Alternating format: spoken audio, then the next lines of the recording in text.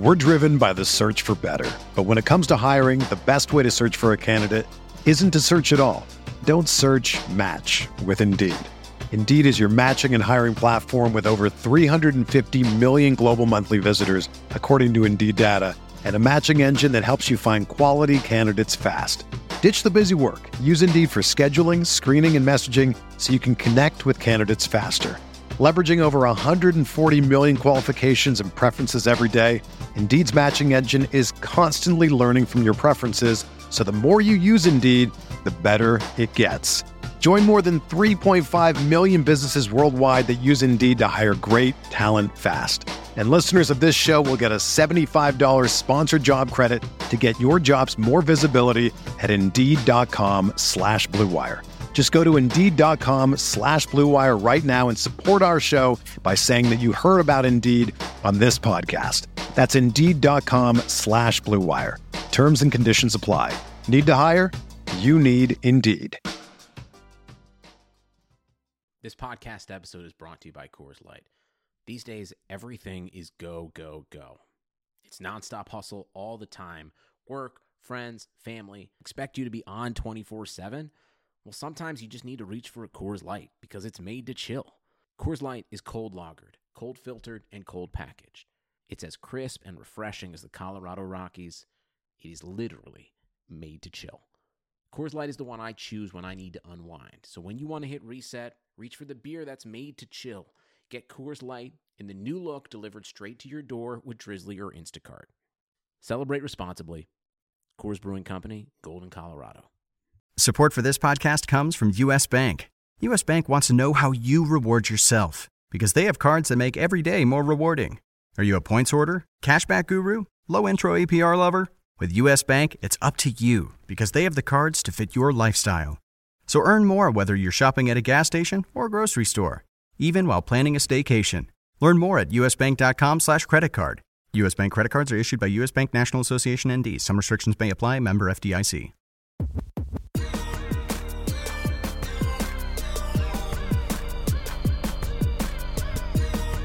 Hey everyone, welcome to the RotoWire Fantasy Football Podcast, the Friday DFS version. It is now week 10 of the NFL season, believe it or not. I am Scott Jenstead, joined as always by Andrew Laird. If you could please rate and review the podcast, that would be greatly appreciated. It does go a long way towards helping people find the podcast. Interesting slate we got on week 10. We've got a potentially quote-unquote free square running back. We've got a quarterback that's cheap that everybody's going to be interested in due to the matchup, depending on if you want to drop down that low. But before we really get into it, Andrew, how are you? I'm good. Yeah. I think this is the week that if you built blindly, you would end up where you should end up, and it's going to be our own personal biases that push us away from the obvious play. Yeah, it's going to be a really interesting week, especially when we get to running back. We'll hit there, but we've got what do we have? We have 11 games on the slate. Off the slate, we had the Colts and Titans last night, which is really good for me because I'm not tempted to play Jonathan Taylor ever again. So that it helps. Or Ty. Or Ty. Taylor was especially awful last night, so there was that. He pretty much started and then never came back in again. It was so weird because so I wrote the game up and it's it's very clear that they're going to let him start and just be show us that you're good enough. Yep. And it seemed like he was heading in that direction, and then not. And then so much. Nyheim Hines makes 2 plays. You're oh, he looks really good. And then all of a sudden, yeah. We've got Ravens, Patriots, and Vikings, Bears Sunday night and Monday night. Both really low scoring games, at least with the Vegas total 43 and 44. So, not big fantasy games we're missing there. The part where we missed fantasy wise is actually in the bye weeks. We got the Falcons with their lack of defense. We got the Cowboys with their lack of defense. We have the Chiefs with their insanely good offense. There's 3 teams that we either target them or target teams against them, and then we have your Jets also on bye, which is probably makes a good Sunday in the Laird household, I imagine. Can't lose. It's beautiful. High totals. We got 3 games just over 50. We got Jaguars, Packers, Buccaneers, Panthers, Broncos, Raiders, and then we've got two crazy high games. We'll call them some carnival games this week. We got 2 games people are going to really be targeting. We got the Bills at the Cardinals, 56 there, and then Seahawks, Rams, 55.5. Seattle games are averaging 64.9 points per game on the year. It's insane. We had the game last week. I don't know, Bills, Seahawks going to be the big everybody's targets, and end up 41-27 or where it was. I mean, the Seahawks defense delivers all the time unless they're playing Jimmy Garoppolo, and then they shut it down. He was hurt. He was hurt. But, Nick Mullins, I guess, came back in the game. But, yeah, Seattle defense is really, really, really rough right now. Josh Allen sliced through them. And, like, midway through the first quarter, I was like, why didn't I just play Josh Allen in every lineup? Like, this was so obvious in my face. But quarterbacks, interesting again this week. We've got a lot of good options and a cheap option. Low totals. We've got pretty much the NFC East is what it comes down to here. We got Eagles, Giants, 44.5. We have the Washington football team. I did not mess it up like I did last week. At the Lions, 45.5. So some games that with all the high totals, maybe staying away from those games aside from maybe a play or two here and there. But it's an interesting overall slate. Usually we have maybe that one big 55-point game. Having two this week certainly makes it interesting. Yeah, it's weird because I feel like they're like if you can convince yourself that those games actually might have a lot of fantasy points in them, just not touchdowns. Yeah. Then, because there are guys in those games that we have played multiple times this season, and they're fairly cheap because there are not many points expected to be scored. But again, from like a floor perspective, that's generally how I look for cash games. Like, I think there are a decent number of cash game plays in those low total games. It's just you have to weigh those against the ones that are just so high. Obviously, You're gonna have to pay a little bit, but like, do I take the top wide receiver from a game with a 44-point total, or do I take the third wide receiver from a game with a 54-point total? So, yeah, I mean, just decisions you got to make. Third wide receiver, 55-point total. That sounds pretty interesting already. I'm all in that. I like the cheap receivers there. There's one that jumps out. It's just a matter of whether, and we'll get there. But I think there's one that I think a lot of people will go to. Yeah, interesting. I got I think 3 under 4,000 I found interesting, so we will get there. But let's start with running backs, and we kind of have to start. I'm going to change up a little bit. I told you before we start. I'm going to start at the bottom real quick. Mike Davis is $4,000 on DraftKings. Min price for a running back. Christian McCaffrey's not going to play. I'm not sure why they jumped Davis quite so far down this quickly. Obviously McCaffrey came back last week, was fully healthy and had a really big game and looked really good, but hurt himself on the last drive, shoulder injury. Mike Davis was really good right away when we took him from McCaffrey. A little bit less so the last 3 games. He had 55, 37, and 77 yards in the 3 most recent games. Curtis Samuel kind of taking over a little bit with a few of those rushing plays, some of the shorter passes. So Davis was not quite as effective as last 3 games, but at 4,000, he's facing Tampa Bay. They're the best run D in the NFL, 2.7 yards per carry against the run. But with Davis, obviously you're hoping to get a bunch of targets in a DK kind of PPR setting. Not the best setup for Davis. At the percentage at $4,000, does any of that even matter, or are you just going to play him no matter what? It's Friday morning, so things always can change. But you just don't often get someone that cheap with the expected role. And obviously the matchup's about as bad as it gets. He does make up for it in the passing game, like you said, so that certainly helps. It's just odd. It just felt like there were more guys priced, like min priced at 4,000 this week than ever.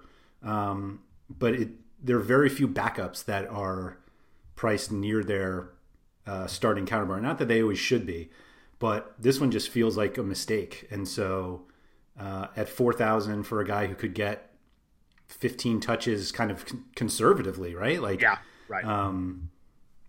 I think he's just going to be one of the most popular players on the slate, certainly in cash games, because a $4,000 starting running back really opens things up. I think he's like 80% in cash games. I think he's like massive. Like cash games, people will start that and then play the other 8 guys. I just think it's going to be so huge. And people, like the second McCaffrey got hurt, everybody looked like, oh my god, Mike Davis is 4,000. I think he's just into everybody's lineup and just kind of move from there.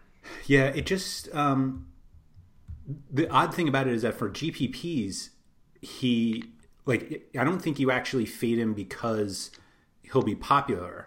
I think you fade him because I just don't think the points are there. Like it's one of those weird things that taking a $4,000 running back for in a GPP setting where you're looking for upside, like you should spend the $4,000 on a wide receiver who can make a big play, on one big play and literally outscore Davis's entire game. So it's going to be one of those players who should be at least hugely different between cash games and GPPs, just because we're just fundamentally how you play those games. You go for floor for the cash games, and he should have a floor based on the touches, right? But his ceiling is really limited, and you against that defense, and so why would you go in that direction for GPPs?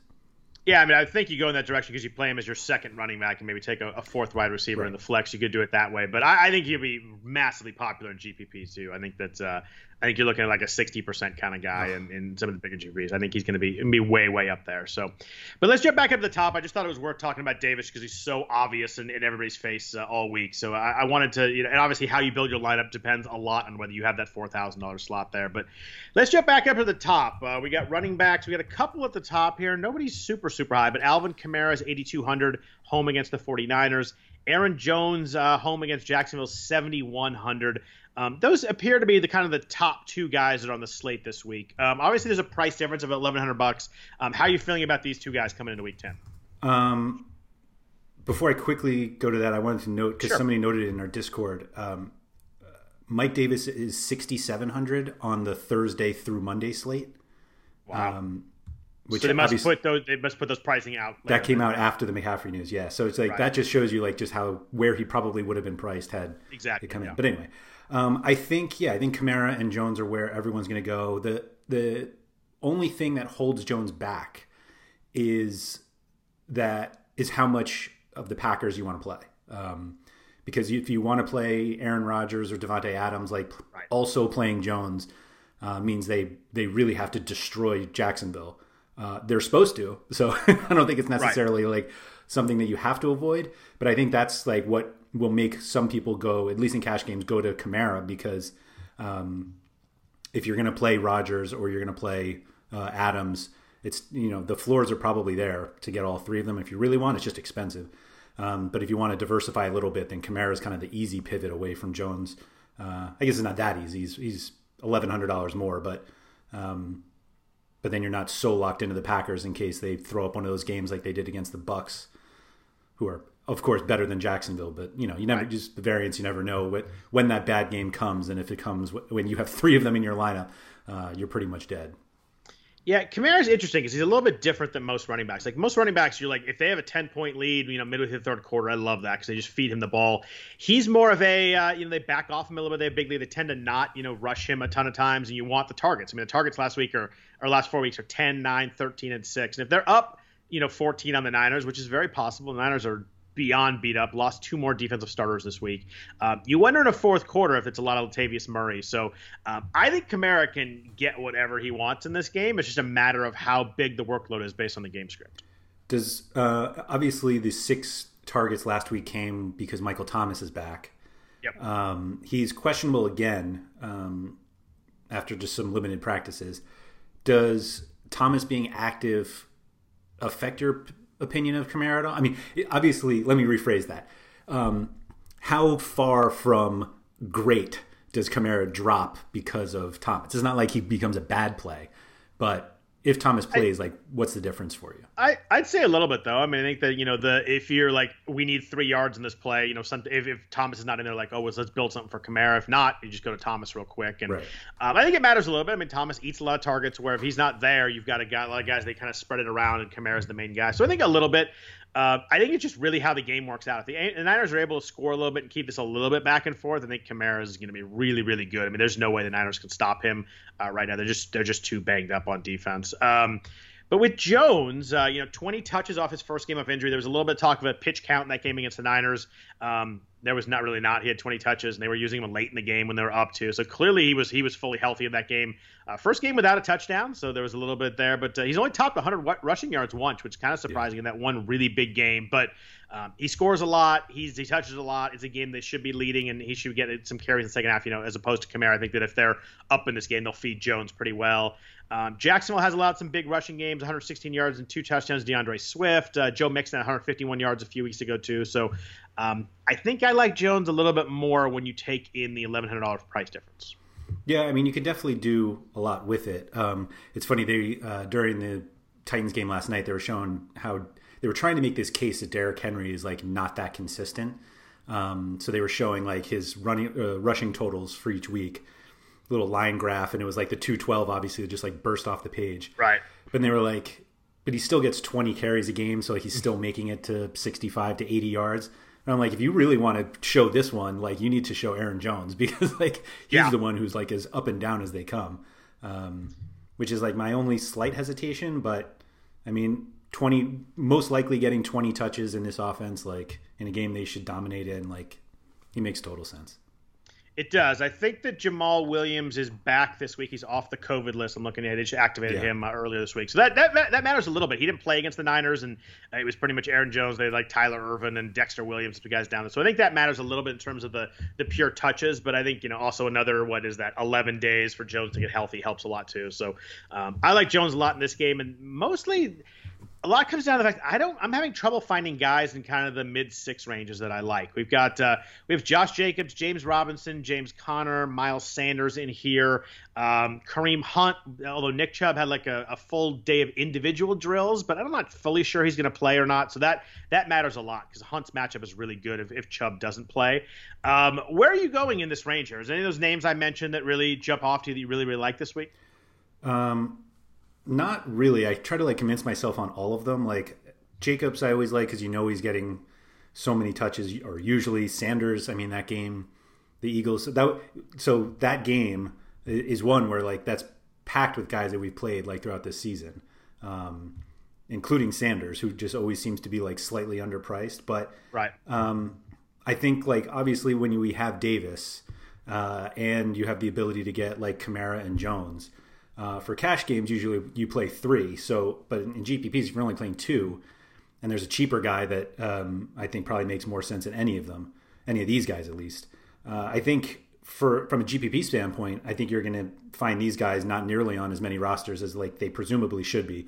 You're probably not playing Robinson against the Packers just because they're going to be so far ahead, and Kareem Hunt is basically on the do not play list. So there's that. If Chubb were to be inactive, do you take Hunt off the playoff, the no play list, considering they're playing Houston and Houston's allowing 5.4 yards per carry last in the NFL?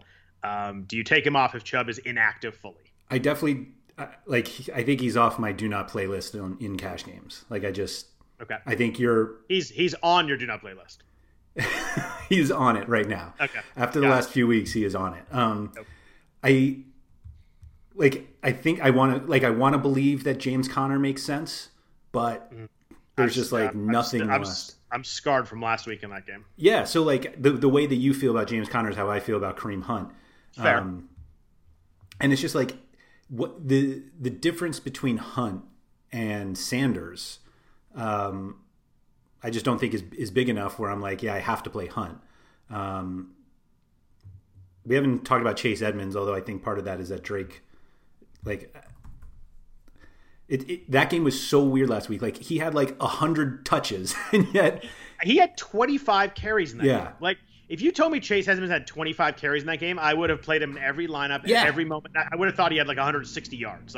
Right. The fact that he had 70 yards, he came in averaging 6.1 yards per carry, and I don't know if it's the way he was used in weird third downs before and all that, but you're going to give me 25 carries sitting next to Kyler Murray. I'm going to take that every time. Murray hit all the big plays. Murray had a great, obviously huge game, but great rushing game too. He had over 100 yards rushing.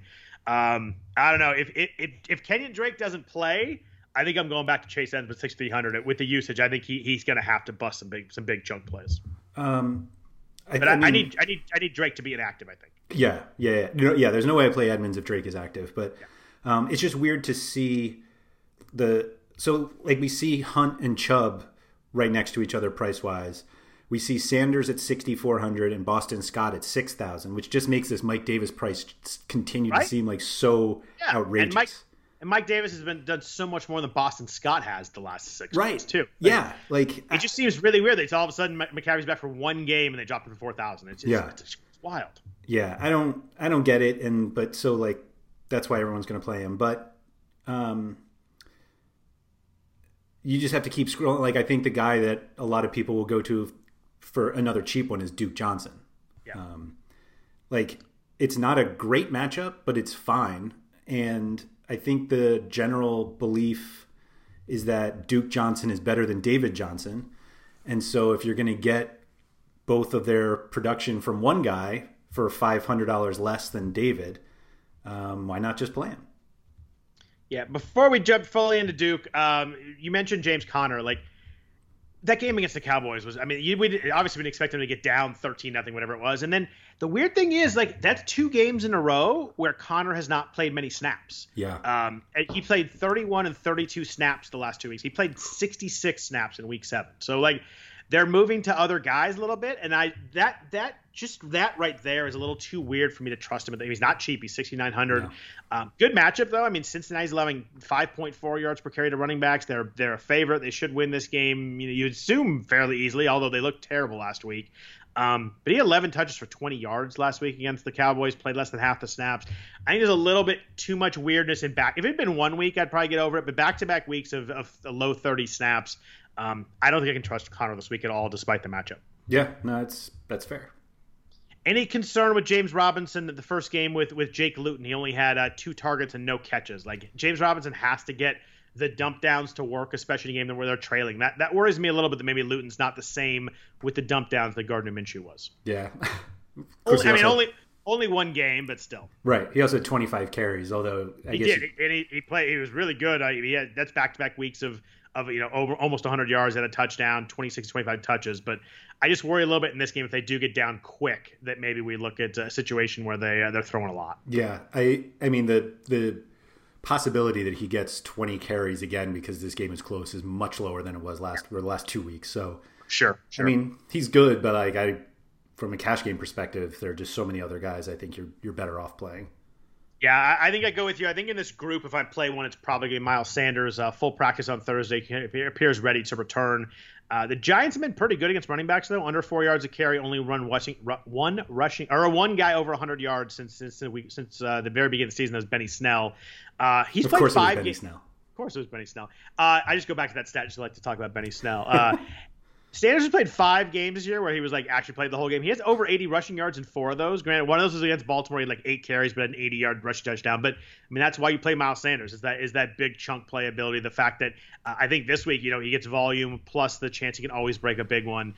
I guess it's probably a question of how much they ride him. Coming off being healthy again. But I think in this range, Sanders is probably my favorite guy, both from a floor and a ceiling perspective, actually. Yeah, I'm in there. I like him more than Edmonds, even if Drake doesn't play.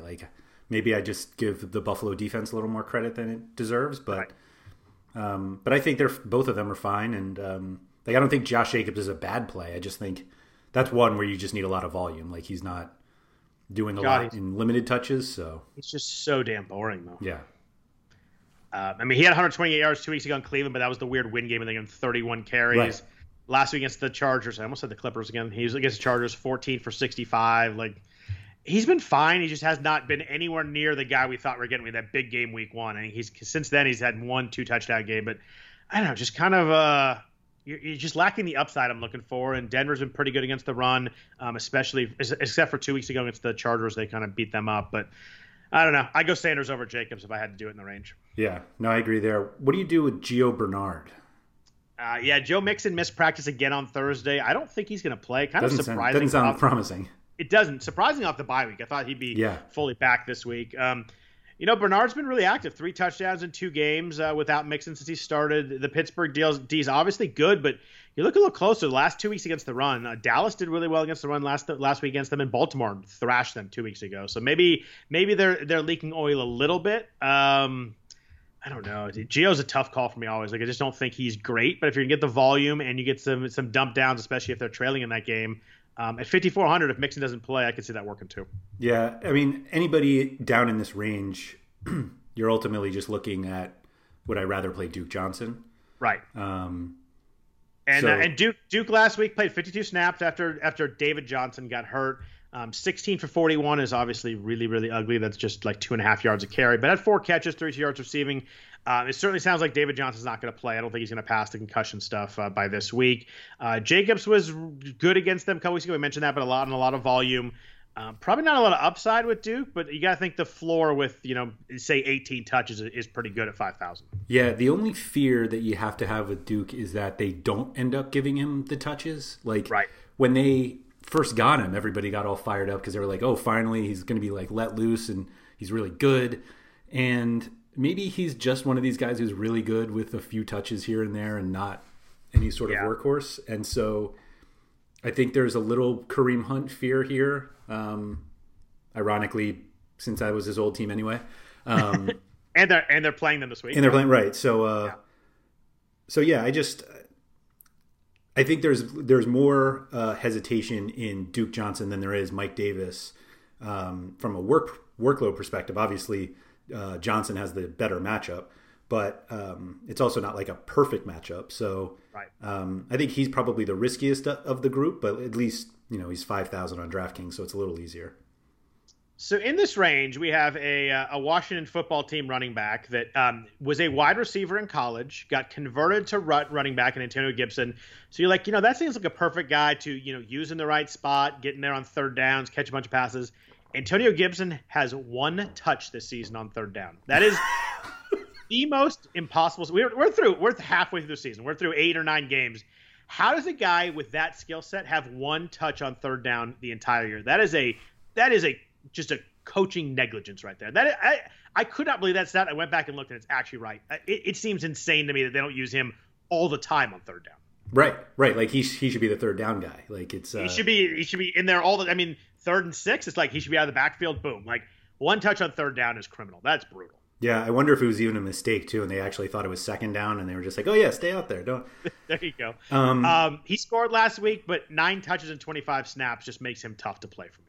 I was actually thinking you were going to bring up J.D. McKissick, like 14 targets last week.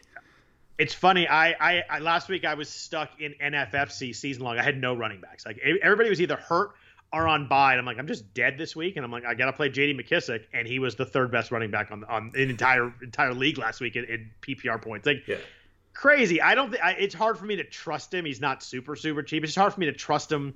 The fact that you have to get that exact right situation, and I don't know if they'll be trailing Detroit, maybe, but he's super involved on third down, get a ton of targets.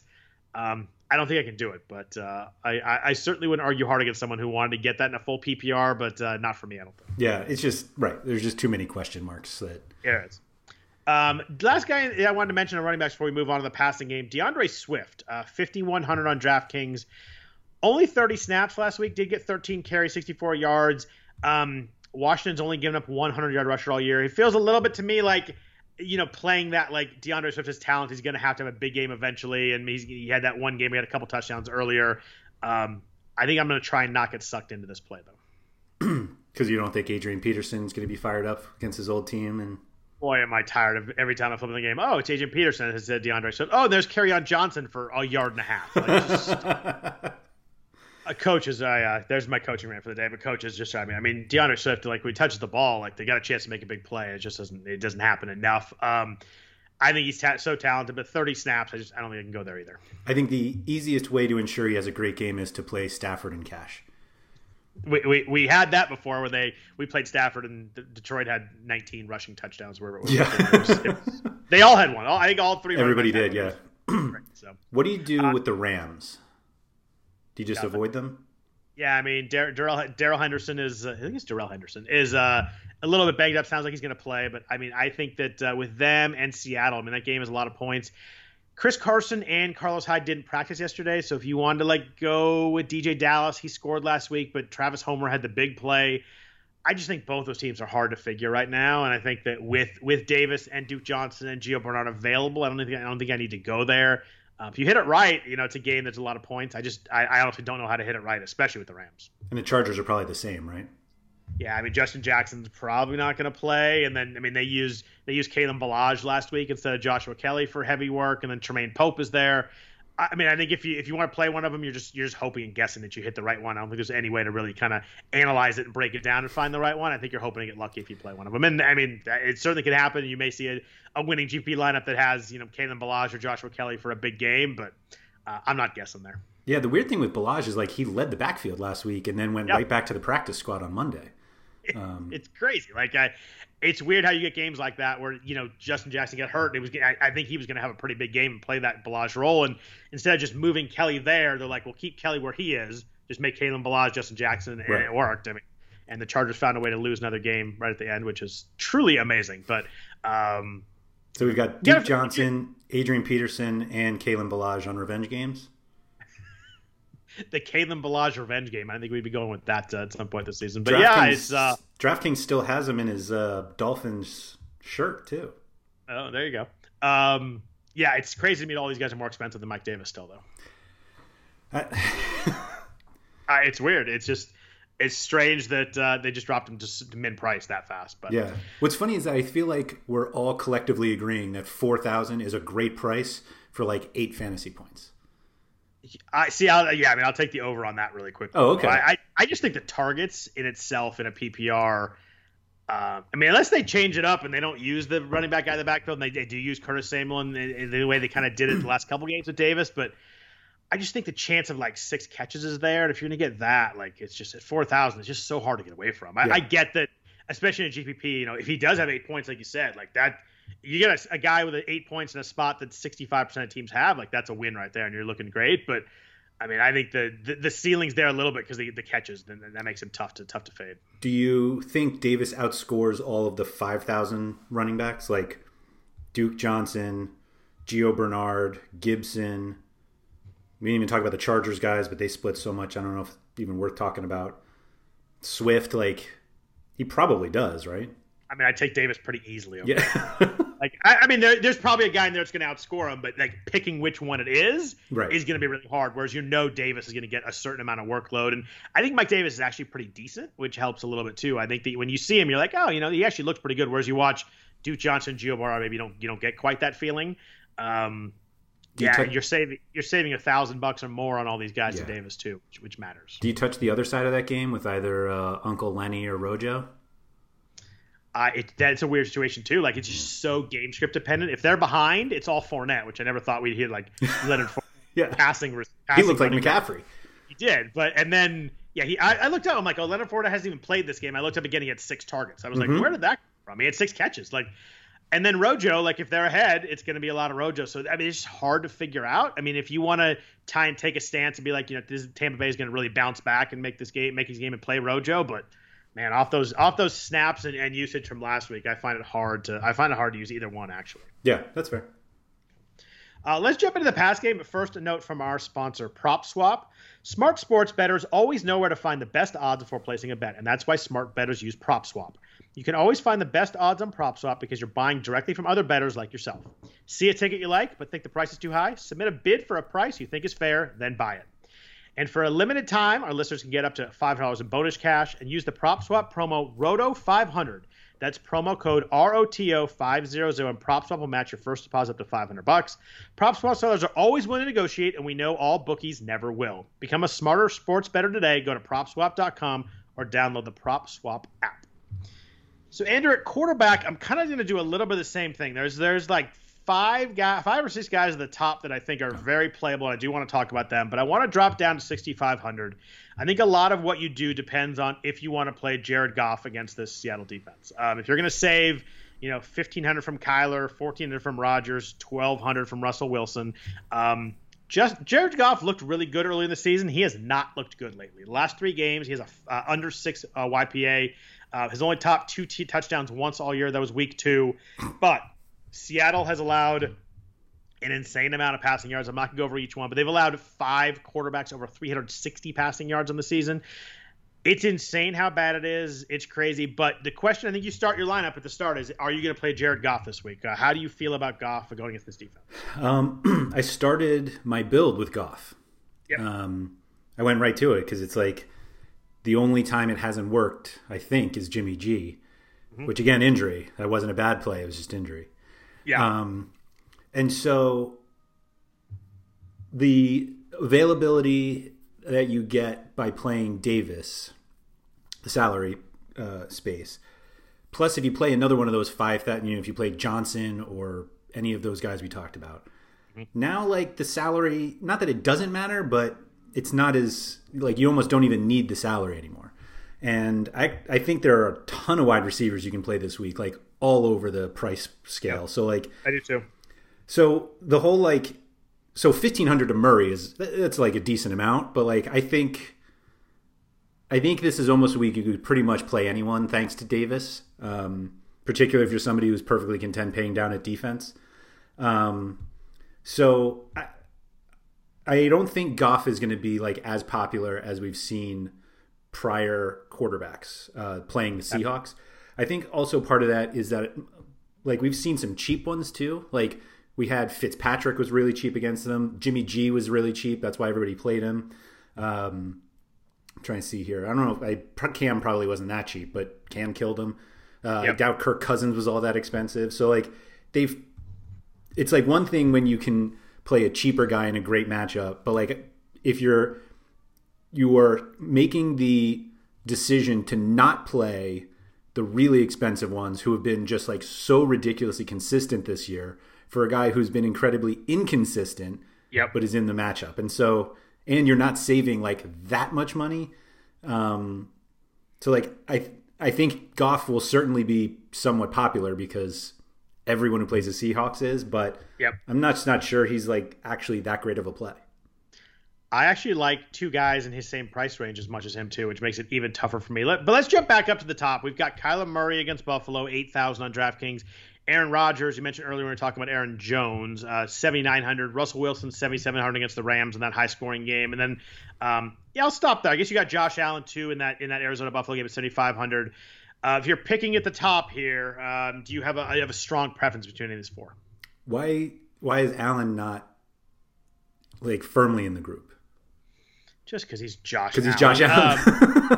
And he was like kind of bad for 3 or 4 weeks until he faced Seattle, and obviously he went off again. But yeah, if you want to play this game and at Arizona, a lot of points, I get it. I like the three guys more than him, both as a player and a play this week. But yeah, I wouldn't begrudge anybody from going back to Josh Allen in a high-scoring game. I just think the other three are better plays to me. And Allen's priced up enough at 7,500 that you don't get much savings from the other three. So we have no interest. We didn't once mention either Zach Moss or Devin Singletary. Like we want no part of the Buffalo running game. I think it's just too hard. I mean, they're just so split that it's just too hard to trust them. But yeah, I mean, a high-scoring game, if you wanted to hit on one of them, sure. I just, for me, it's too tough. I wasn't even going there with it. I was saying, like, even if you were able to roster, like, Buffalo Bills running backs in one spot, you're still not doing it. Right. And so...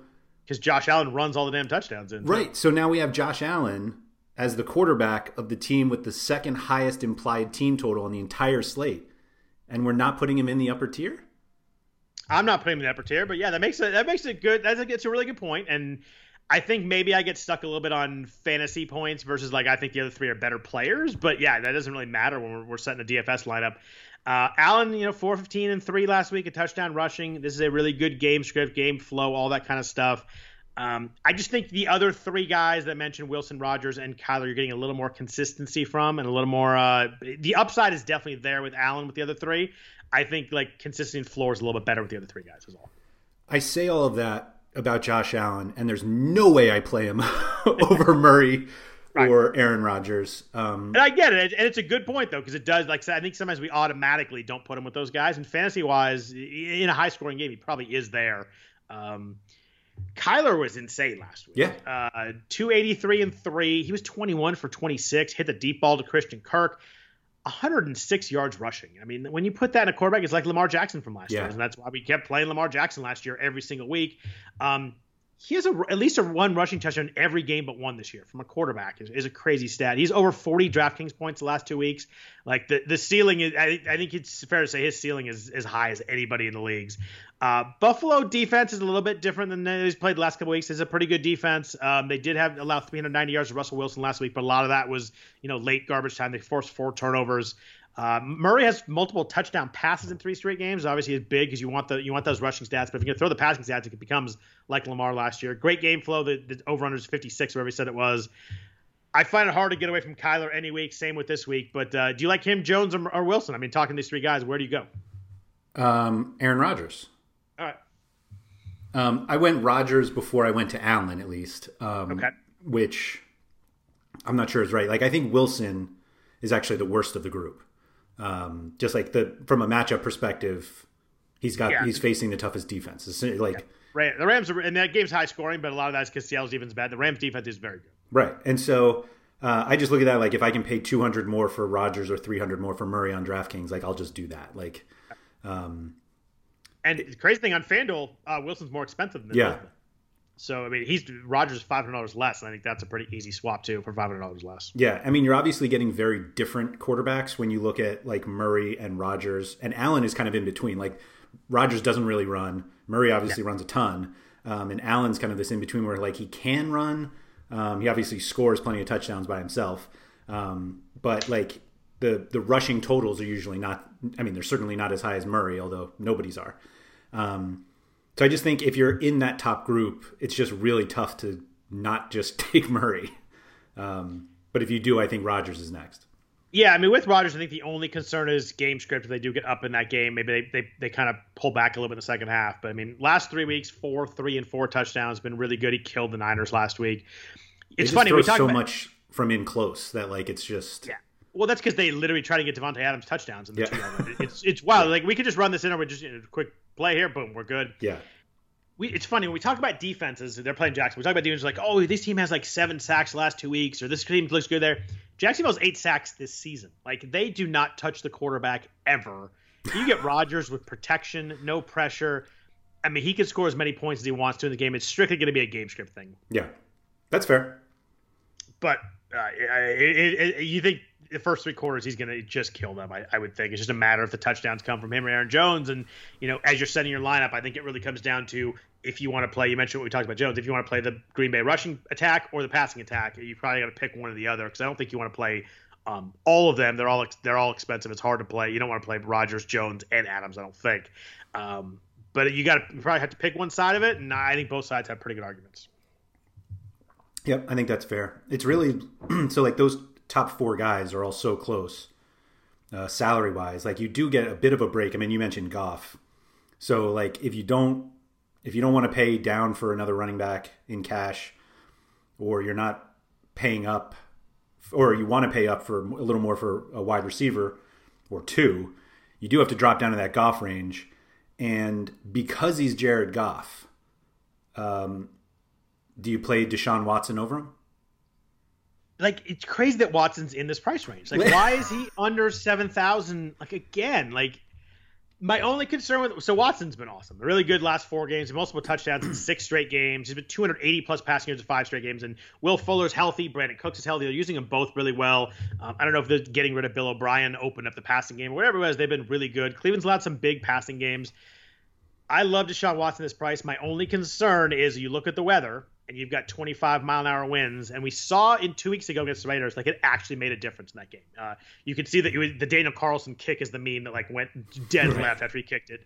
But, I mean, it mattered. I mean, you saw the Raiders running the ball 31 times to Jacobs in that game, and it does make a difference if it's windy. Like, that's the only weather thing that I'm really worried about. So, with Watson, for me, it's going to be a Sunday morning, like, check that weather, depending on how high I move him up this range.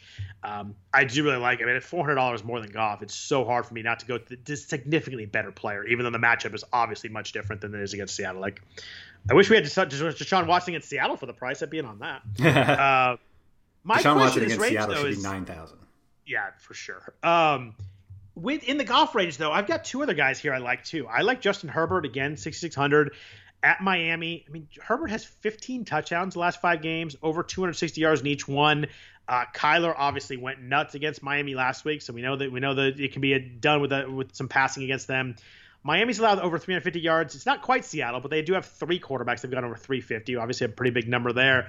I mean, I think that Herbert, with Goff and Watson there, goes kind of quiet again. I mean, he's obviously, everybody loves him. He's a popular rookie, but I mean, I don't think ownership will be high on him at 1,600 this week, and I think he's a really nice play also. Totally agree. I mean, like, everyone we mentioned, I want to play over Goff. Like, I just don't want to play Goff. That's the problem, right? But then I look at Seattle, and I'm like, geez, they're so bad. Yeah. And last week I did this with Allen. I'm like, oh, I just like these other guys more. And then Allen, I look up and had, whatever it was, 200 yards, 2 touchdowns in the first quarter. I'm like, geez, I'm behind the 8 ball already. And where it's like 10:40, like I just finished my hot chocolate. Like, what is going on? This is crazy.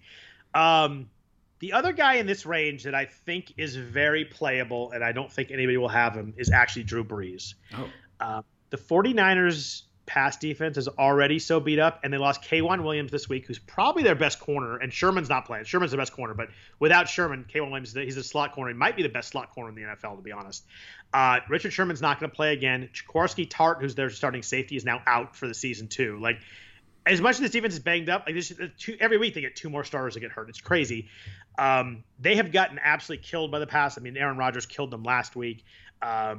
They're more banged up than usual. He had 4 touchdowns last week against Tampa Bay, only 222 yards, but they kind of pulled off the reins early. My only concern on this, I guess, would be how much they throw, but I think Drew Brees in a really good matchup at home with Michael Thomas healthy is going to be very, very low percent this week. I don't think, and with Goff right next to him, with Herbert right there, with Watson, 500 more, I think nobody's going to have Brees, and I think in the dome against this Niners defense, I think is a really interesting GPP play, especially. That's not who I was expecting you to right. say. Which you're expecting your boy, weren't you? What's that? You're expecting your boy Tom Brady, weren't you? Yeah, my boy. That's exactly what I thought you were going to say. I love that Brees call. That's fun. I really like a Brees Michael Thomas stack this week. That I think it's like the lowest percent ownership it will be ever. I think I will get to receivers, but the 49ers cannot stop good receivers right now. Devontae Adams and DK Metcalf have absolutely mashed them the last 2 weeks. They just don't have a player out there that can stop a big time receiver right now. It's just they don't have it on the roster. Yeah, that's fun, Scott. I like that one. I don't have anything to add to it other than that. I'm not gonna. I usually play 3 lineups. One of them will be a Brees Thomas stack. Yeah, not that you have to run it back, but there's really nobody to run it back with. There isn't. We'll talk about it when we do receivers. Maybe you could play Brandon Ayuk coming back, but you don't want to play any of the running backs. You could go Richie James, who had a big game, but with Ayuk back, probably not there. I mean, Richie James had 184 yards last game. That's right. Out of freaking nowhere, by the way. It's funny because we were talking showdown that night when they played the Packers, and we were like, do you go Richie James or Trent Taylor? That's the level we're talking about. And just 2 players, you're like, who are these guys? Richie James is a punt returner, and Trent Taylor had 1 catch, and Richie James had 9 for 184. It was just amazing what a little tweak can do. Yeah, I sent you a message on Sunday that my favorite thing was watching Red Zone, and they were fantasy leaders, and Richie James is at the top of all of them. And nobody could pass him the whole day. It was so beautiful. Yeah. So you mentioned Brady. Brady's 6,300 DraftKings at Carolina this week. He was horrendous last week. He was legit terrible. 22 for 38, no touchdowns, 3 picks. Tom Brady right now is really bad if you get any pressure on him. And I don't mean he's always bad for Tom. I don't mean bad for Tom Brady. I mean bad for the NFL. He's a bad quarterback when he gets pressure. When he does not pick you apart, fine, hit everybody. He's got great weapons. Antonio Brown that is there now looked healthy. Didn't look great, but looked healthy last week. Got a good tight end. He had 217 yards and a touchdown against Carolina the first game. The second time they've been playing. Carolina's been rough the last 3 games for his quarterback. They were pretty good early, but Mahomes had a big game against them last week. Matt Ryan had 281. Breeze had 287 the week before that. I can see the path to Tom Brady this week. A lot of projection systems we talked about earlier have him throwing for a lot of yards, have him leading the league in yards this week. For me, I would do it over Breeze, Goff, or Herbert, so I'm not going to have Brady in any lineups just because there's 3 guys in the exact same range I prefer.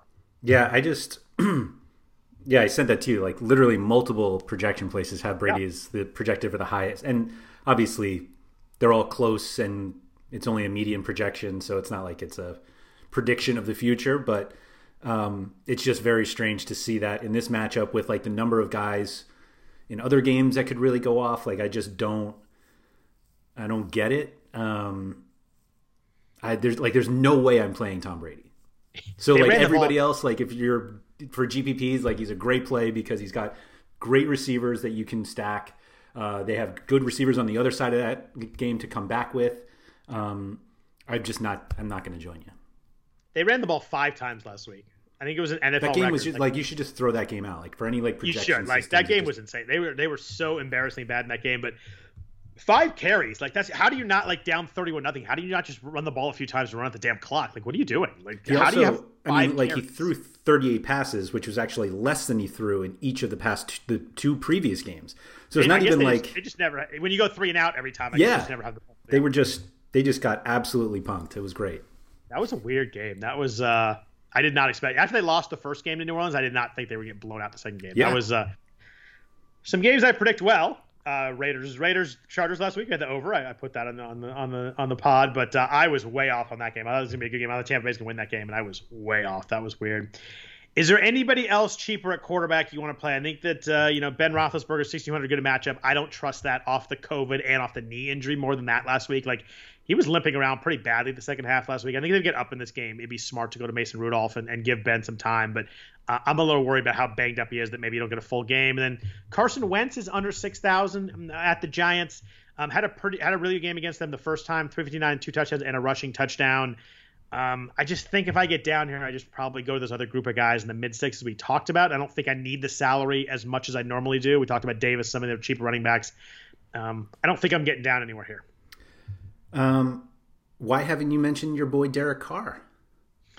Because he's just too many times. Like, he's been really good. I think that with the other guys in this range, I think I would just go up to Breeze, Herbert, and Goff instead of Carr. But I wouldn't begrudgingly be playing Carr. We should go without mentioning Drew Lock last week. We talked about him on the podcast. Turned out to be the best play at quarterback for the price.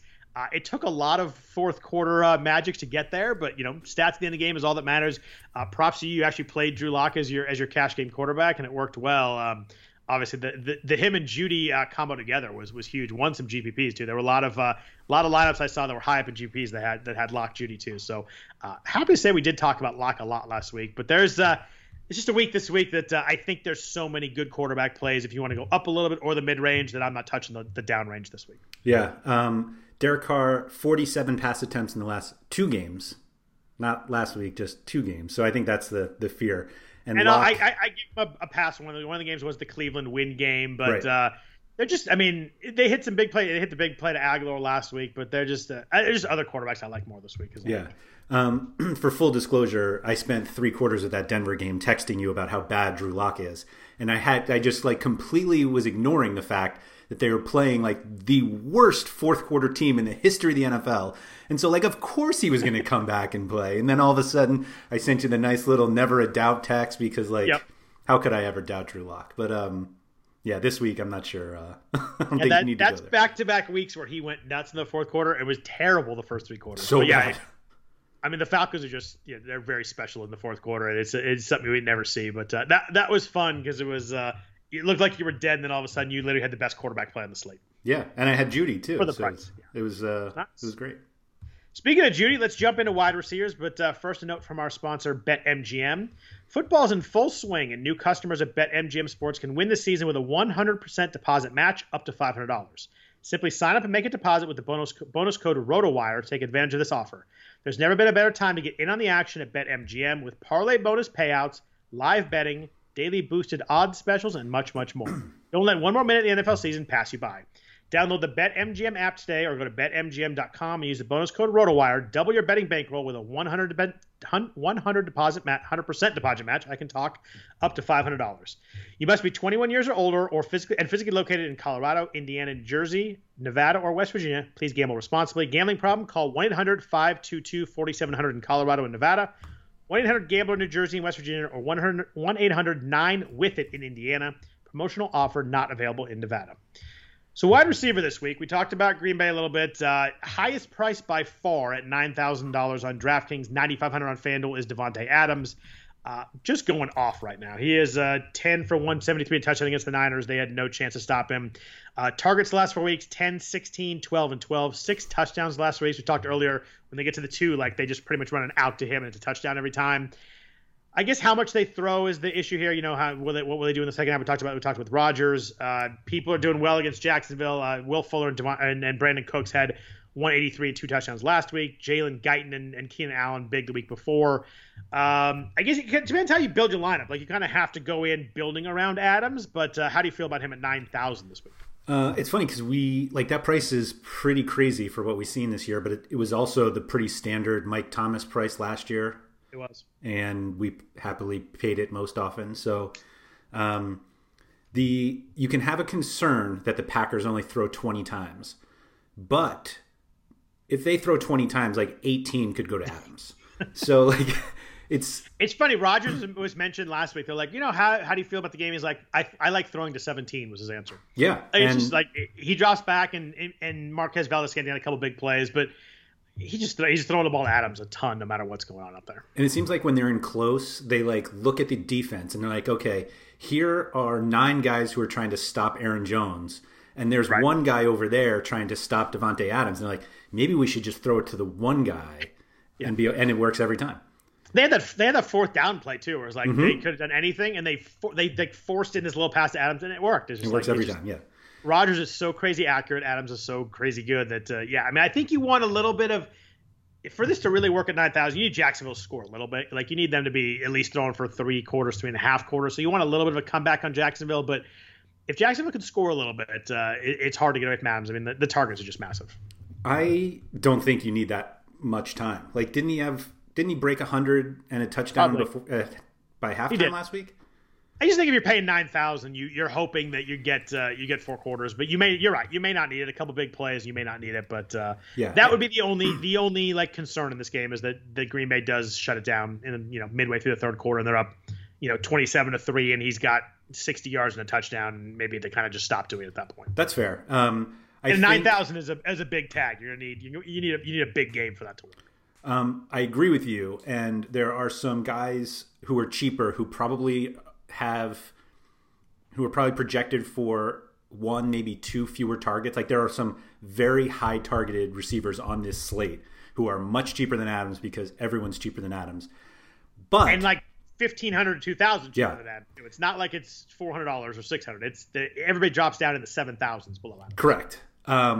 However, 13,000 for Adams and Mike Davis is pretty cheap. And so there's a wide receiver we'll get to in a little bit who I think is going to be really popular, who's very cheap. Like, I think there are some very clear cheap guys that will make it much easier to pay up for Adams, that a $9,000 price is not going to like push enough people away. Like, you're not going to be like, oh, I'll pay up for Adams because nobody else is. Like, I think there's still a very clear path where plenty of people are playing Davante Adams. And that's a really good point. I mean, 9,000 is very different based on who everybody else is on the slate, and with some cheap plays, that is a good point. So let's jump down under 8,000. We've got a slew of guys here that I think people are very playable. We've got DeAndre Hopkins, Stephon Diggs, DK Metcalf, Michael Thomas, and Keenan Allen between 7,100 to 7,700. In that range, I obviously everybody likes all these guys, but who are you thinking about playing more than the others in this range? I think normally we'd really like Thomas, but for how much he's banged up, and that more pushes us to Kamara anyway. I don't think there's any reason to play Kamara and Thomas. I guess you pay up for Jones, then I think people who play Jones will go to one of these guys because they're not going to want to play Jones and Adams. So there's people that way. Keenan Allen was like one of the first guys in my lineup just because if you like Davante Adams' targets, they will not push his price up anymore. It's right. 7,100. Like you talk about Adams. I mean, targets are insane with Allen too. It's just like 13, 12, and 11 in the last 3 games. And he's had games he had 19 targets in the game earlier this season. There's just not any reason to think they're not going to get him the ball. And obviously he's got a quarterback that we know likes to throw it, can throw it, and I think there's just no questions with Keenan Allen that makes him certainly easier to play than Thomas, who's banged up. Metcalf, you always have Metcalf is playing probably the best defense. Theoretically, you'll see plenty of Jalen Ramsey. And then you're left with the guys in the same game, DeAndre Hopkins and Stephon Diggs, both of who could also get 10 to 15 targets. Diggs's are a little more valuable, but I mean, like I said, if you don't want to play Adams, there are plenty of guys you can play target-wise. I just think Keenan Allen stands out above the others. Yeah, I like Allen a lot again this weekend. He's the cheapest in this group, too, at 7,100, so that matters, too. I mean, double-digit targets the last 6 full games he's played. We mentioned he had that one game where he left early, still scored a touchdown in that game. But, I mean, the thing that also helps him here against Miami is that he plays a lot out of the slot. Miami's strength is their 2 boundary cornerbacks, and if you can avoid those guys a little bit, I mean, Christian Kirk had 5 for 123 last week. Cooper Kupp had 110 yards, 11 catches the week before. So you've seen that kind of the shifty slot guy against Miami works better than the outside guy. So, I mean, I think Allen works really well at 7,100. I like Michael Thomas, but I need to see some injury report. I know he's partially practicing on Thursday. I just think the 49ers can't stop any good receivers right now. I get that he's not quite the same deep guy that Adams and Metcalf are, but I still think he's going to do really, really well this week, and I don't think the Niners can stop him at all.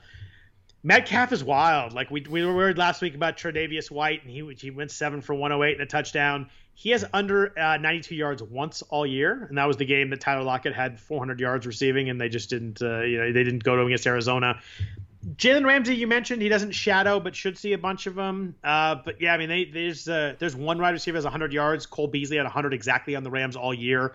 I just think matchup wise, it gets really tough. But DK Metcalf, I'm not going to pretend that he can't eat against anybody. Yeah, I don't think he's going to be that popular because of the other guys, but I'm one of those people who will probably not play him because of the matchup and the other guys. Hopkins is weird last week. 3 targets. In a game that Kyler had almost 300 yards passing, he had 30 yards.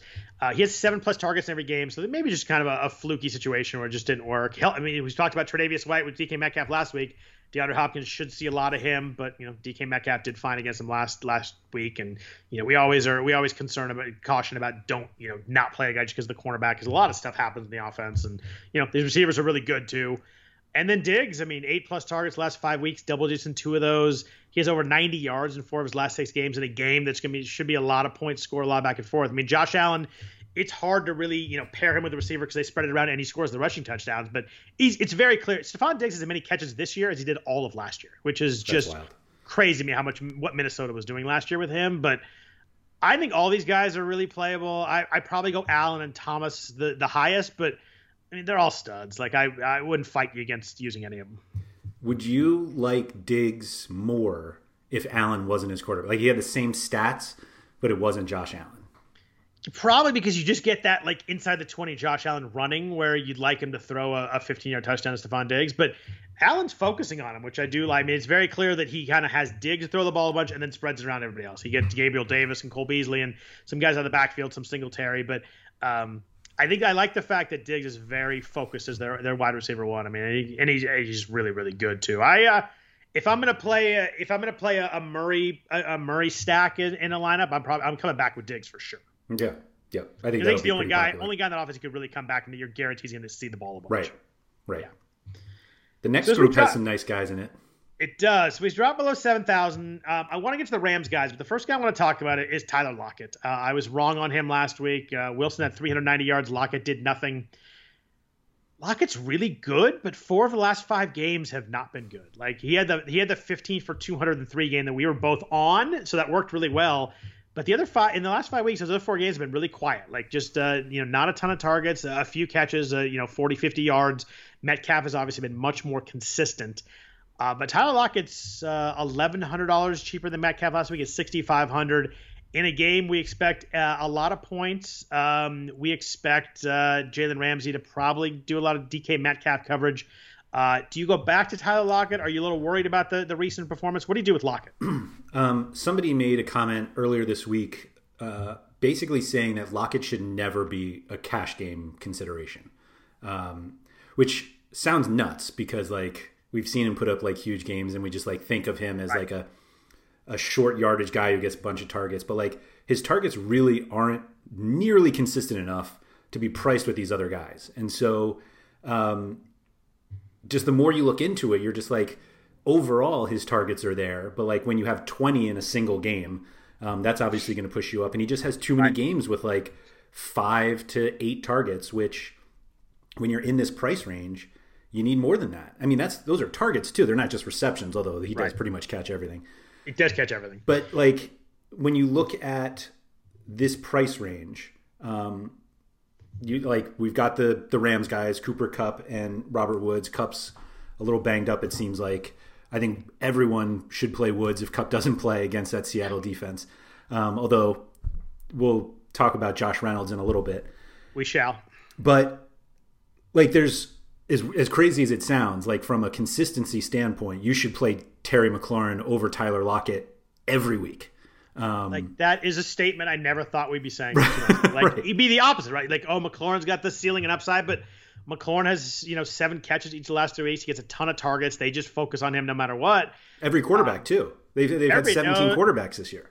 I love Tyler Lockett. And last week, like, was frustrating. He got tackled the one, and then he had another deep ball that like just went off his fingertips in the end zone. So it could have been a way different story. I do think Tyler Lockett's still at least a GPP play at $6,500. I think that in that offense in this game, you're going to want a piece of that. But you're right. In a cash game setup, like McLaurin is just more consistent, which I never thought we'd be saying out loud. It's wild. I mean, Keenan Allen, like Allen is closer to this price range of these guys that we're talking about than he is like the elite group of like Metcalf and Hopkins and Diggs, which just feels so crazy to me. But yeah, Lockett's just like not there for me. And like Fuller isn't really either. Like the salary difference between Fuller and Brandon Cooks is wild for how much they are actually used. I don't know what Brandon Cooks has to do to get priced up. I mean, he got moved up $100. Like it's 3 straight games where he's clearly been very involved in the offense and just kind of stays in the mid fives. And Will Fuller scored in 6 straight games, but like it's hard to play him $1,000 more over Cooks when they're both really very involved every week. Yeah, I mean Fuller has to score. Like you're not getting enough if he doesn't score. And so in that game particularly, like you're saying, there's some weather concerns. Like if you're going to play a guy in a weather concerned game, don't pay $6,700 for him. Right. So yeah, that's the guy. That's the guy I avoid in that group because like Kupp and Woods are just so much, at least game script wise, should be so much better. So we got the Rams guys. You mentioned Kupp. I think he has a little bit of an oblique injury. Sean McVay said he's expecting him to play, so I think he's going to play. But it's a little bit of a tweak there. He had 21 targets the last game they played. It was that weird game against Miami where they threw the ball 55 times, 60, whatever it was. Like 1,000 times. They got down pretty quickly because of the defensive and special teams touchdowns. But Woods is a little bit cheaper. Woods is 6,600, 7 for 85 and a touchdown last week on 8 targets against Miami. Seattle has allowed 280 yards per game just to wide receivers. Which is like most times you're like they allowed 280 yards passing. Like that's a lot every game consistently. 280 yards, 2 wide receivers. It's just impossible to me. Wood just scored 3 of his last 4 weeks. He's 8 rushes the last 3 weeks too, which you like to see. They run that like jet sweep play at the 3-yard line, which you'd love to see. Jonnu Smith scored on that last night. Speaking of it, your boy Jonnu. We talked last week how it seemed impossible, but 12 wide receivers had over 80 yards, 80-yard games against Seattle. 2 more last week, so that's up to 14 now. It's hard to make a lineup without playing one of these guys at least. Agreed. I mean, you can play both, but it's hard for me to get through this slate without playing one of the Rams receivers. You've got 3 guys. We'll talk about Josh Reynolds a little bit, but Woods and Kupp are obviously going to get a lot of targets. Worst defense imaginable against wide receivers. It's hard to not play one of these guys in the 6,000s. Yes. So we might as well just talk about Reynolds because we're talking about these guys. Like 17 targets in his last 2 games. And 3,500. He's 3,500. I guess I buried the lead there. Yeah. He has a touchdown in 2 of his last 3 games. And he's playing Seattle. And so $3,500 Josh Reynolds, $4,000 Mike Davis. Now you see why Devontae Adams at 9,000 doesn't feel so crazy. Right. And I think Reynolds, the key stat you mentioned is the targets. Like 17 targets the last 2 games at 3,500 to get a piece of this game and the passing offense. Like he makes a ton of sense down there. And I think he's a little bit boomer bust, but at 3,500, like I don't even think you really like. As long as you get a piece of this game, he's played 50 snaps in 3 straight games, which I think is really important for a guy who's a third wide receiver. Like you don't want him just to get some action; you want him to be out there all the time. If he's out there all the time, they're playing 3 wide receivers a ton. They're going to have to score in this game. Seattle, the Rams defense is good, but Seattle's going to score points. Like the Rams are going to have to score. 3,500 for Reynolds. When I clicked on him, I'm like, I wonder if he's like 4,500 this week. Like I wonder if it's going to be tough to play, but 3,500 makes him really interesting. He's got more targets than Woods over the last 2 games. Yeah. Woods, I think, has 2 more touches just because of these running plays that they're giving him. And he's 3,500. And he's like, not that they throw like really far downfield, but he runs deeper routes than Kupp and Woods. Yes. And so he is getting the targets, but even if he didn't, if he's playing those longer plays, then, I mean, we've seen Seattle give up plenty of long plays as well. So like, do you think Reynolds is popular this week? Yes. I think so. You think everybody's going to focus on him? I mean, every week we try to find who that like cheap wide receiver is. And I think there are other playable ones. There are other playable ones that are like cheap. Yeah. I've got a couple guys down there that I want to talk about. We'll get there, but like none of them have Reynolds' targets. None of them have his opponent. And so like, it just, do you think he's easy. Like 20%? 25%? Like, well, if you had to guess in like say the Millie Maker or something like that, what would be your guess? Like a big GPP? Yeah. I think it could be like 20 to 25, only because like this is also a game that we're expecting to have a lot of points in. Like you can play, if you want to play Russ and Metcalf and run it back with Reynolds and Cup or Woods, like go not. Like there are plenty of guys you can play in this game because this game could have 65 points in because every game with Seattle plays in has 60 points in. Yeah, I think the thing with Reynolds is he works if you want to game stack this game, but it also works if you just want a piece of this game and game stack something else and you want to come back to the piece of that. I think you're probably right. I think the people are going to, as the week goes on, I think a lot of people be talking about Reynolds at 3,500. Yeah, like I'm looking at some projections that we from the UF Collective ones that we have on RotoWire. Like just in terms of like the actual ownership percentages, I tend not to necessarily look at, but it's more just the order. And they've got Adams, Hopkins, Diggs, Cup, Metcalf, Woods, Lockett, and Reynolds. So there's like 3 guys from the Rams in the top 10. But yeah, 3,500. How much do you even really need?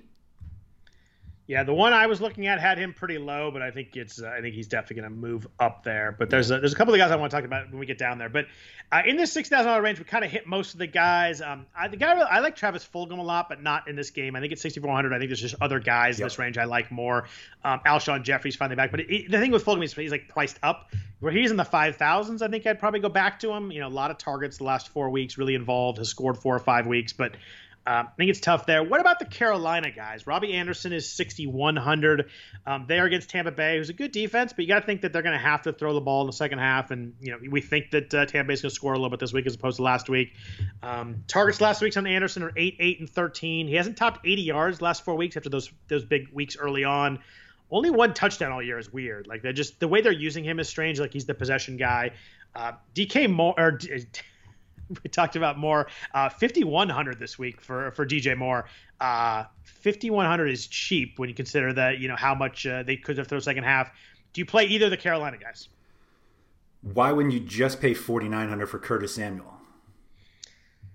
I play more over Samuel this week just because I'm stubborn as hell.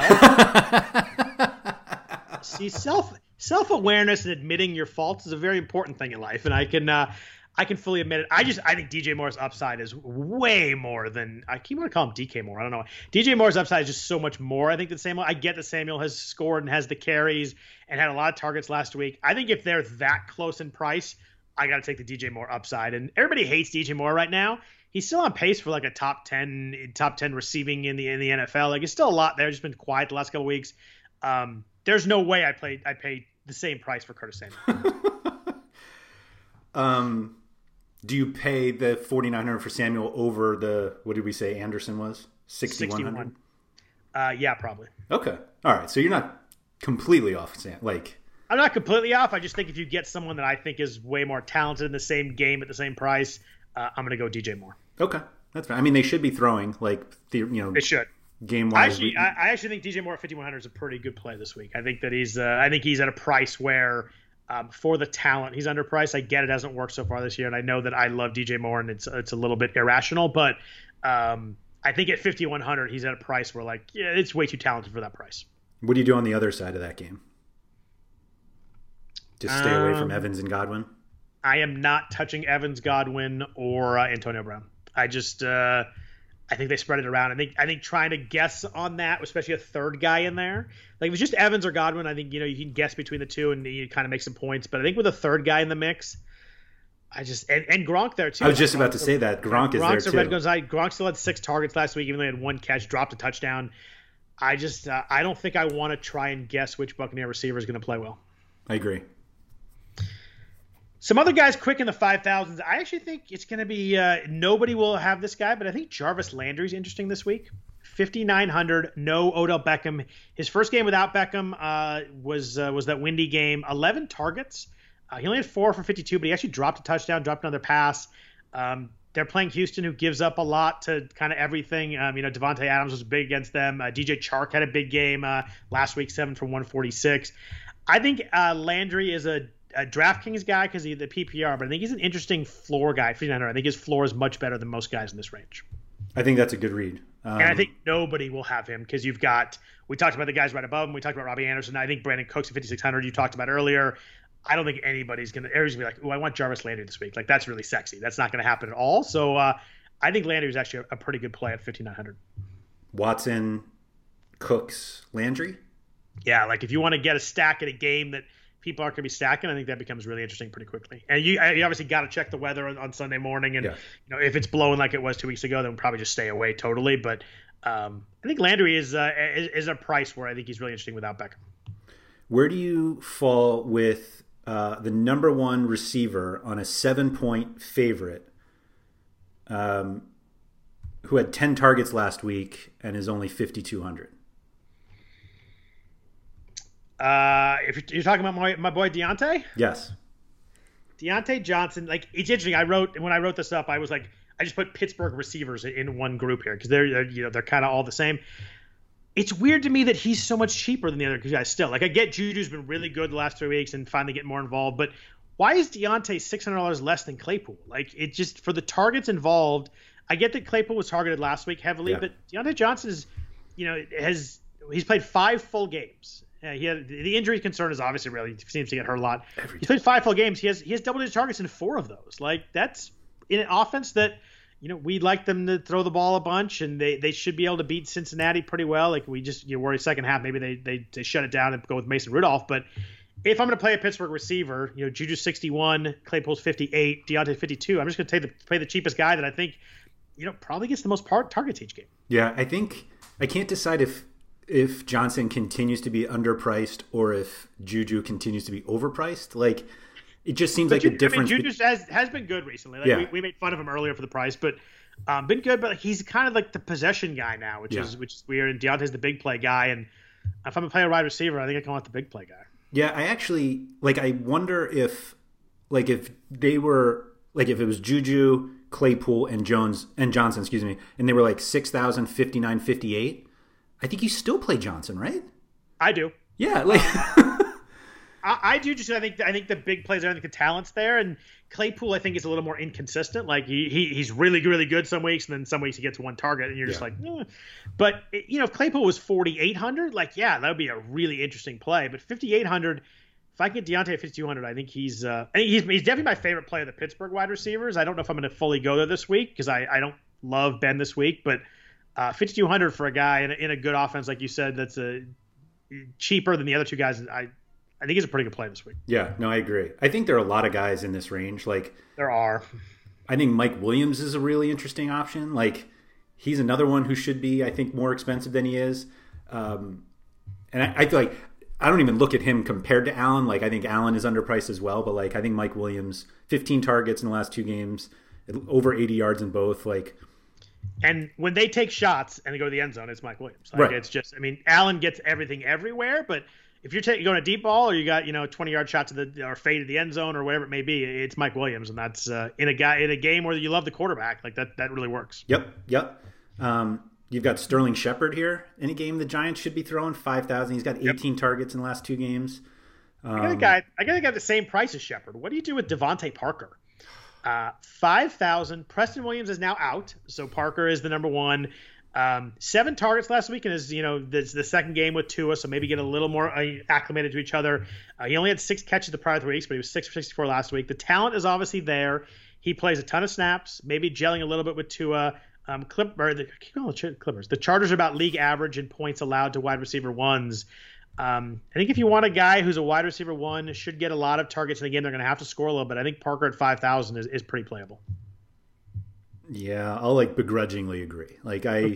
That's fair, and I think it seems like you like Shepard and Williams at the exact same price more. And Johnson's only 200 more. Yeah, Tua is the reason I don't love. That's fair. Parker. I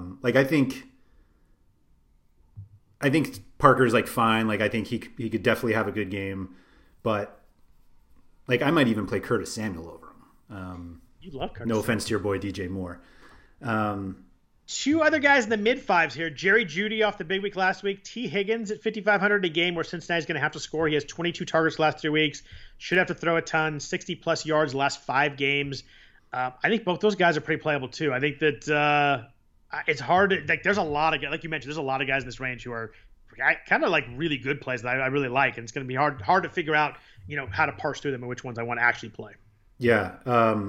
And we mentioned Brandon Cooks earlier, but he's in this group as well. Right there too, yeah. Yeah, there's like we said, there's a lot there, and even going slightly below, Manny Sanders, in that game against your Niners who can't stop anybody. And their slot corners out, so like that opens it wide up for Sanders. I mean, particularly if Thomas doesn't play, although I'm guessing he does. But I think that's a tough group because like I think Cooks, like if that game was in Houston, I think that Cooks is like above all of them. Right. Any sort of weather concerns, it's like if you play Cooks, or like if you want to play Cooks, you got a ton of guys that you can just easily pivot to. 41 targets the last 4 weeks. Like they've changed a bunch. They are targeting him and 9+ every week. It's not like he has a 21 in there like the Cooper Kupp stat we had earlier, but he has a touchdown in 3 of his last 4 games. He has 60 yards in all 4 of those games, so he's doing something with it. He only moved up $100. It seems like for someone that talent getting that number of targets, it's crazy. His salary is not like $6,200, $6,300. Yeah. Yep. It just looks underpriced. And then his range is gonna be tough. There's a lot of guys. Mm-hmm. And then just GPP wise, like I think you can play Jalen Reagor against the Giants for how bad they've been. That's more of he only needs a few catches to do it. The same applies to Henry Ruggs. Like those guys are just like big plays waiting to happen. I like Reagor more than Ruggs. Okay, that's fair. And your boy Richie James, of course. Richie James, 4,000. Ayuk is back, but a good game script. They're going to be trailing the Saints. I think they're going to throw it a little bit. And, someone doesn't go 9-1-84 and they just don't throw the ball to him the week after. Like, he's going to see. And Deebo Samuel's probably not going to play. I don't think he's like a long shot.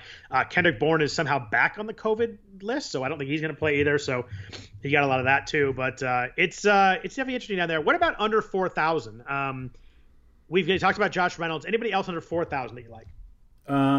Every week I try to convince myself that Danny Amendola might be an option, and I'm like, oh, he's cheap, and if Golladay doesn't play, actually, we didn't even trying to see here is questionable at least. Has he practiced yet? Not yet. All right, so I don't think he's going to play. Yeah, so I mean, Amendola is like as boring as they come, Very. And you're pretty much playing him for his hopefully 5 catches for 50 yards, which 10 points on DraftKings for 3,900 is fine, but it's not winning you a whole lot. But I don't know. I'm mostly outside of this range just because everyone I look to, I'm like, wait, why am I not just playing Josh Reynolds? And so the 2 guys I want to mention here, we got my boy KJ Hamler, 3,800 again, 10 targets last week. Yeah. He's a talented guy. He ran like a mid 4.3 40. He didn't run at the combine because he was hurt, but he had like a mid 4.3 40. But playing a ton in the slot, he played 50 snaps last week in a team that's throwing a lot. I get it. I mean, they threw a lot last week because they were losing. I just don't necessarily trust the Raiders to get up that big on Denver. But yeah, that's fair. I think that he's a talented guy under 4,000 that can make some plays. But the other guy under here I want to talk about is dead min price 3,000. Is Jakeem Grant with Miami. Preston Williams is out. Jakeem Grant, after Williams left, played 29 snaps, had 5 targets last week. He's another guy that is really fast, talented. There's a Dolphins beat writer that mentioned that he's definitely the guy who's going to get a bigger role. I think with a lot of people playing Reynolds, I think Jakeem Grant is someone that can see a lot of targets, maybe 6-7 targets, something like that at min price that I think would be more popular and more higher owned if Reynolds is not on the slate. So I think that Grant's really interesting at 3,000. I think that's a great call. If he's not the fastest guy in the NFL, he's one of the fastest. I think he was a sprinter in college. I see here at the combine, or maybe this was his pro day, he ran a 4.3 4.40, which is slightly faster than me.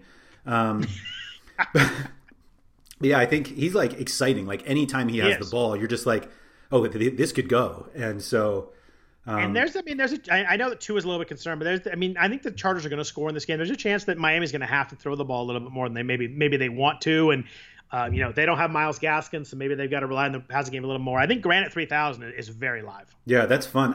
I think they could even give him a few carries, not more jet sweeps than actually running out of the backfield, but he's one of those players that you want the ball in his hands because he's so fast that you're just anything can happen when he touches it.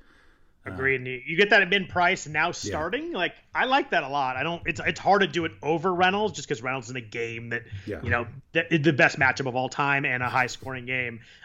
You laugh, but Seattle's historically bad right now. I don't know. I think Grant's really fun at 3,000 also. Yeah, I agree. Jumping into tight end real quick, we have no George Kittle, we have no Travis Kelce on the slate this week, so there's only two guys over 5,000, no one over 6,000. Darren Waller's 5,900 on DraftKings, T.J. Hawkinson's 5,100. Waller's the only guy over 6,000 on FanDuel. What are you doing at tight end this week? I found it really difficult to find guys this week that I really, really liked. Usually there's a couple guys I like. I do have three guys bolded here, but I want to know what you're thinking at tight end because I'm not really finding a lot to like here. You play the guy who has 20 targets in the last two games. Evan Ingram? Yeah. He's one of my bolded guys, so yeah, and he had a nice touchdown catch last week, and you said 20 targets the last 2 weeks, but he's got 29 targets the last 3 weeks, too. It's pretty clear that they are trying to get him more heavily involved. We kind of laughed about him last week, but played him last week, 5 for 48 on 10 targets and a touchdown. It worked. Yeah, they should be thrown in this game. You don't like so we talked about Shepard like briefly, but yep. Slayton wasn't really a consideration. And the Golden Tate was a healthy scratch last week. I think they are now, what did they say? Minor knee injury. I think they're kind of over Golden Tate. I think so too. As a human, kind of over Golden Tate. Yeah, at the moment. Fair enough. But yeah, I mean Ingram for the price, you're just looking at I think Waller is always going to be the best play on this slate. I think if you're looking for most fantasy points that you're likely to get, it's Waller. But at 5,900, it just seems like kind of, I don't want to say it's a waste. I mean, we keep talking about all the ridiculous values on this slate. I just don't think it's ever a point where you're like, oh, I'm going to save all of this money so I can pay up at tight end if it's somebody other than Kelce and Kittle. Yeah. And even then, I don't even know if it's worth there. it. And Waller gets a lot of targets. He's just not a huge ceiling guy. Right. He has 50 yards total the last couple weeks, but he scores. He scored 3 of the last 4 weeks. I like Ingram. The guy in here that I like is actually in that same game. I like Dallas Goedert this week at 4,200. Did not see a ton of action his first game back. He only had 1 target. Did play 53 snaps, though. But the Giants have a lot of trouble with tight ends. Richard Rodgers had 85 yards in the same matchup against them in Week 7 when both Ertz and Goedert were out. Goddard before the injury had 17 targets the first 2 games. There's no Zach Ertz. I think that this is a game where maybe Goddard, after last week with the 1 target, last game, I should say, they were on a bye last week, but last game had 1 target. Finally, maybe getting fully healthy with the bye. I think Goddard's the guy that can slide through it at 4,200. He's probably, it's him and Ingram are probably my 2 favorites, at least in this mid range. Yeah, that price on Goddard is weird almost. He was more expensive than Ertz before he got hurt. Yeah, I remember that. Right, that's right. And so. Yeah, I think he definitely sticks out as being underpriced. Wasn't he? See if I can click in here quickly. Yeah, he was 5,000 at one point. That week 2 game against the Rams. I think there was a week. I think you're right. I think there was a week he was more than Ertz when Ertz was healthy. I just think that the 1 target and then the bye, I think he's kind of out of sight, out of mind right now. And at 4,200, I think he has an actual real upside at tight end, which you're not going to get with many guys in this range. He's the same price essentially as Hunter Henry, who literally has 0 upside, even with a quarterback that throws the ball a ton and gets a lot of targets. But he has last 4 weeks, he has 23, 23, 33, and 33 yards. It's gotten to the point where finally even I'm off Hunter Henry, so hard to score this week. But I think Goddard's my favorite play overall at tight end this week, maybe even a little bit more over Ingram. Wow. Okay. Where do you stand with Noah Fant now that Alberto's out? Yeah, I love Fant last week, and he had that 30-yard play, and here we go, and then here we go. His ankle play, and you're like, oh my gosh. He did come back in. 4,900 is just a little bit more expensive, but you joke about Alberto, but that's a red zone threat that they do take away. They were using him in that area. Only 3 targets last week. He had 16 the prior 2 week. I think he's a guy that can definitely blow up. He's super talented and athletic, but I don't know how the ankle is after the tweak last week. He did practice fully on Thursday. I like him this week. I just think I like Ingram and Goddard a little bit more, and they're a little bit cheaper. Yeah, I think you can go a lot of paths. The Bengals have given up 6 tight end touchdowns in the last 4 games. And Eric Ebron's only 4,400. I don't know. I mean, he's obviously, let's aggressively call him the 4th option in terms of the passing game. Right. But I think you could play him. I think a lot of these guys I feel like they were much more expensive the past few weeks. It feels like the whole group of Ebron, Goddard, Gesicki, Henry were 4,800, and now they're 44 and change and below. I think there are just plenty you can play. Austin Hooper doesn't look that bad if the weather plays out. He's got 16 targets, 23 in the last 3 games, 6 in the last 2. And as long as he's healthy, prior to the appendectomy, we were playing him, and he was really nicely priced and finally getting targets. And Clay, they made a clear change in offense to figure out how to use him a little bit. I think he's really good price. I just worry a little bit coming off the appendectomy if he's fully healthy, and then the weather, like you mentioned. But 3,900, I'd probably just go up $300 to Goddard. But I think that if you need to save a couple $100, I think that Hooper's the guy under 4,000 that I'd play. He stands out significantly more as only $100 more than Ross Dwelly, who, in fairness, I've played before with much success, but I don't know how you and the problem with Dwelly is Jordan Reed still is there, and I think that he's gonna he only had 13 snaps last week, but you got to figure he's probably getting more. Did he have 12 catches because that's what he did against the Jets? They need the weapons badly. They're going to be trailing in this game. He's 3,500. I just I don't trust him to get through 4 quarters more than anything. I don't trust him to play enough snaps. But I think in the red zone he will be used. And I'm going to have to use him because he might be their second best receiver, to be honest. It's there. How did we get here from January in the Super Bowl with more talented good players than any team to talking about Jordan Reed and some of the starters there on defense? What a just disastrous year for the Niners. You would have predicted a horrific COVID outbreak too. They've had that too, but that wasn't the problem. But yeah, I didn't think we'd get Nick Mullins to Richie James as the combo. 6 months ago, we were up 10 in the Super Bowl with 9 minutes left. Right. Oh, the memories. Defense, real quick. There's a couple defenses down here I do like under 4,000 on DraftKings, but Pittsburgh is 4,400, and they're probably if you look at projections, they're probably the top defense. They've been bad the last couple of weeks, but still 6 turnovers and 6 sacks. They're playing against Cincy. But who do you like cheaper on defenses? New Orleans, I don't think is bad. 3,000 against your 49ers. I would go stronger than I don't think is bad. I think they're a fantastic play at 3,000. Yeah, it's another thing that it just seems like the bottom tier appears much faster than it has been. 3,000 seems like a pretty solid. I feel like 3,000 is usually where I'm let me pick a cheap one, and 3,000 is what the 1, 2, 3, 4, 5, 6th most expensive on this slate on DraftKings. Nick Mullins with any sort of pressure is kind of like my dog when the front door opens. You just have no clue what's going to happen. It's pure panic mode. When there's nobody there, you're this guy looks like an NFL quarterback. And then one guy rushes him and he literally just oh my God, get rid of the ball. It's insane. He had to play against the Eagles that they lost that game because the pick six. He's so bad with any kind of pressure. And the Saints had 8 sacks the last 2 weeks. They smoked Tom Brady last week, picked him 3 times, pressured him a bunch. They're a home favorite. Mullins going to be throwing the ball the last second. I think Mullins will probably throw up some stats, but I think Mullins is going to make a couple of mistakes. I'd be shocked if we didn't get some turnovers. I think a pick 6 is very in play. He seems like a really good guy. He's probably a pretty good backup quarterback, but he is an absolute disaster when anything is around him in the pocket. He full on goes into panic mode, and that's exactly what you want from a fantasy defense. I'm sold. 3,000, almost every lineup. It's going to be New Orleans for me. Ooh, that's gotta hurt, Scott.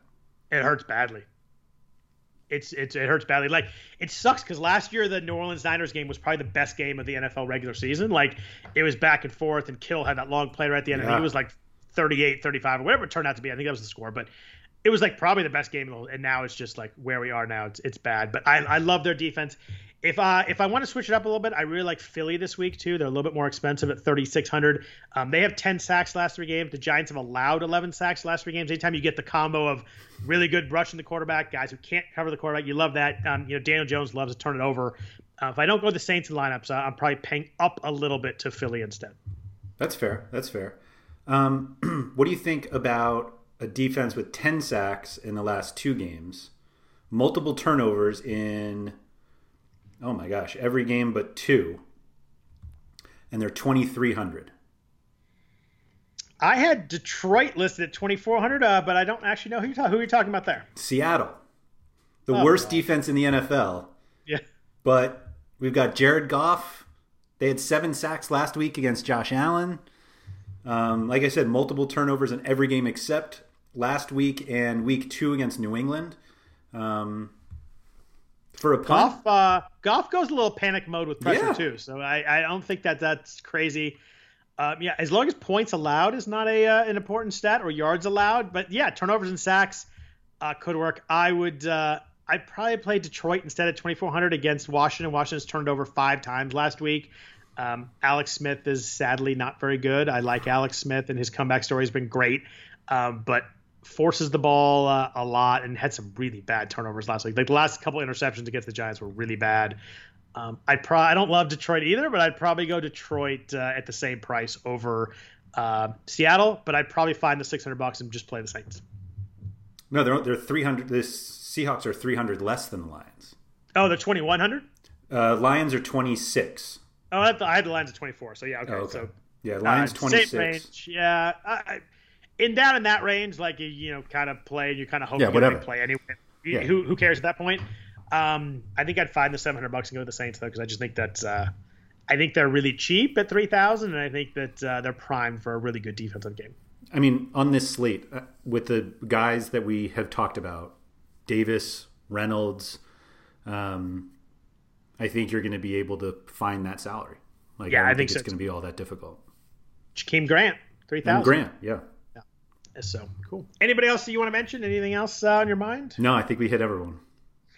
Beautiful. Well, thanks everybody for listening to the RotoWire Fantasy Football Podcast, the Friday DFS version. We always appreciate that. Again, if you could please rate and review the podcast, leave some stars for us. That'd be really appreciated too. If you want to follow Andrew on Twitter, he's at RotoWire Andrew. I am at Scott Jenstad. Jenstad is Jenstad. Other than that, hope everybody has a fantastic Week 10. Good luck with all your lineups. We're back at you next week, next Friday with Week 11. Hope everybody has a great weekend. Take care.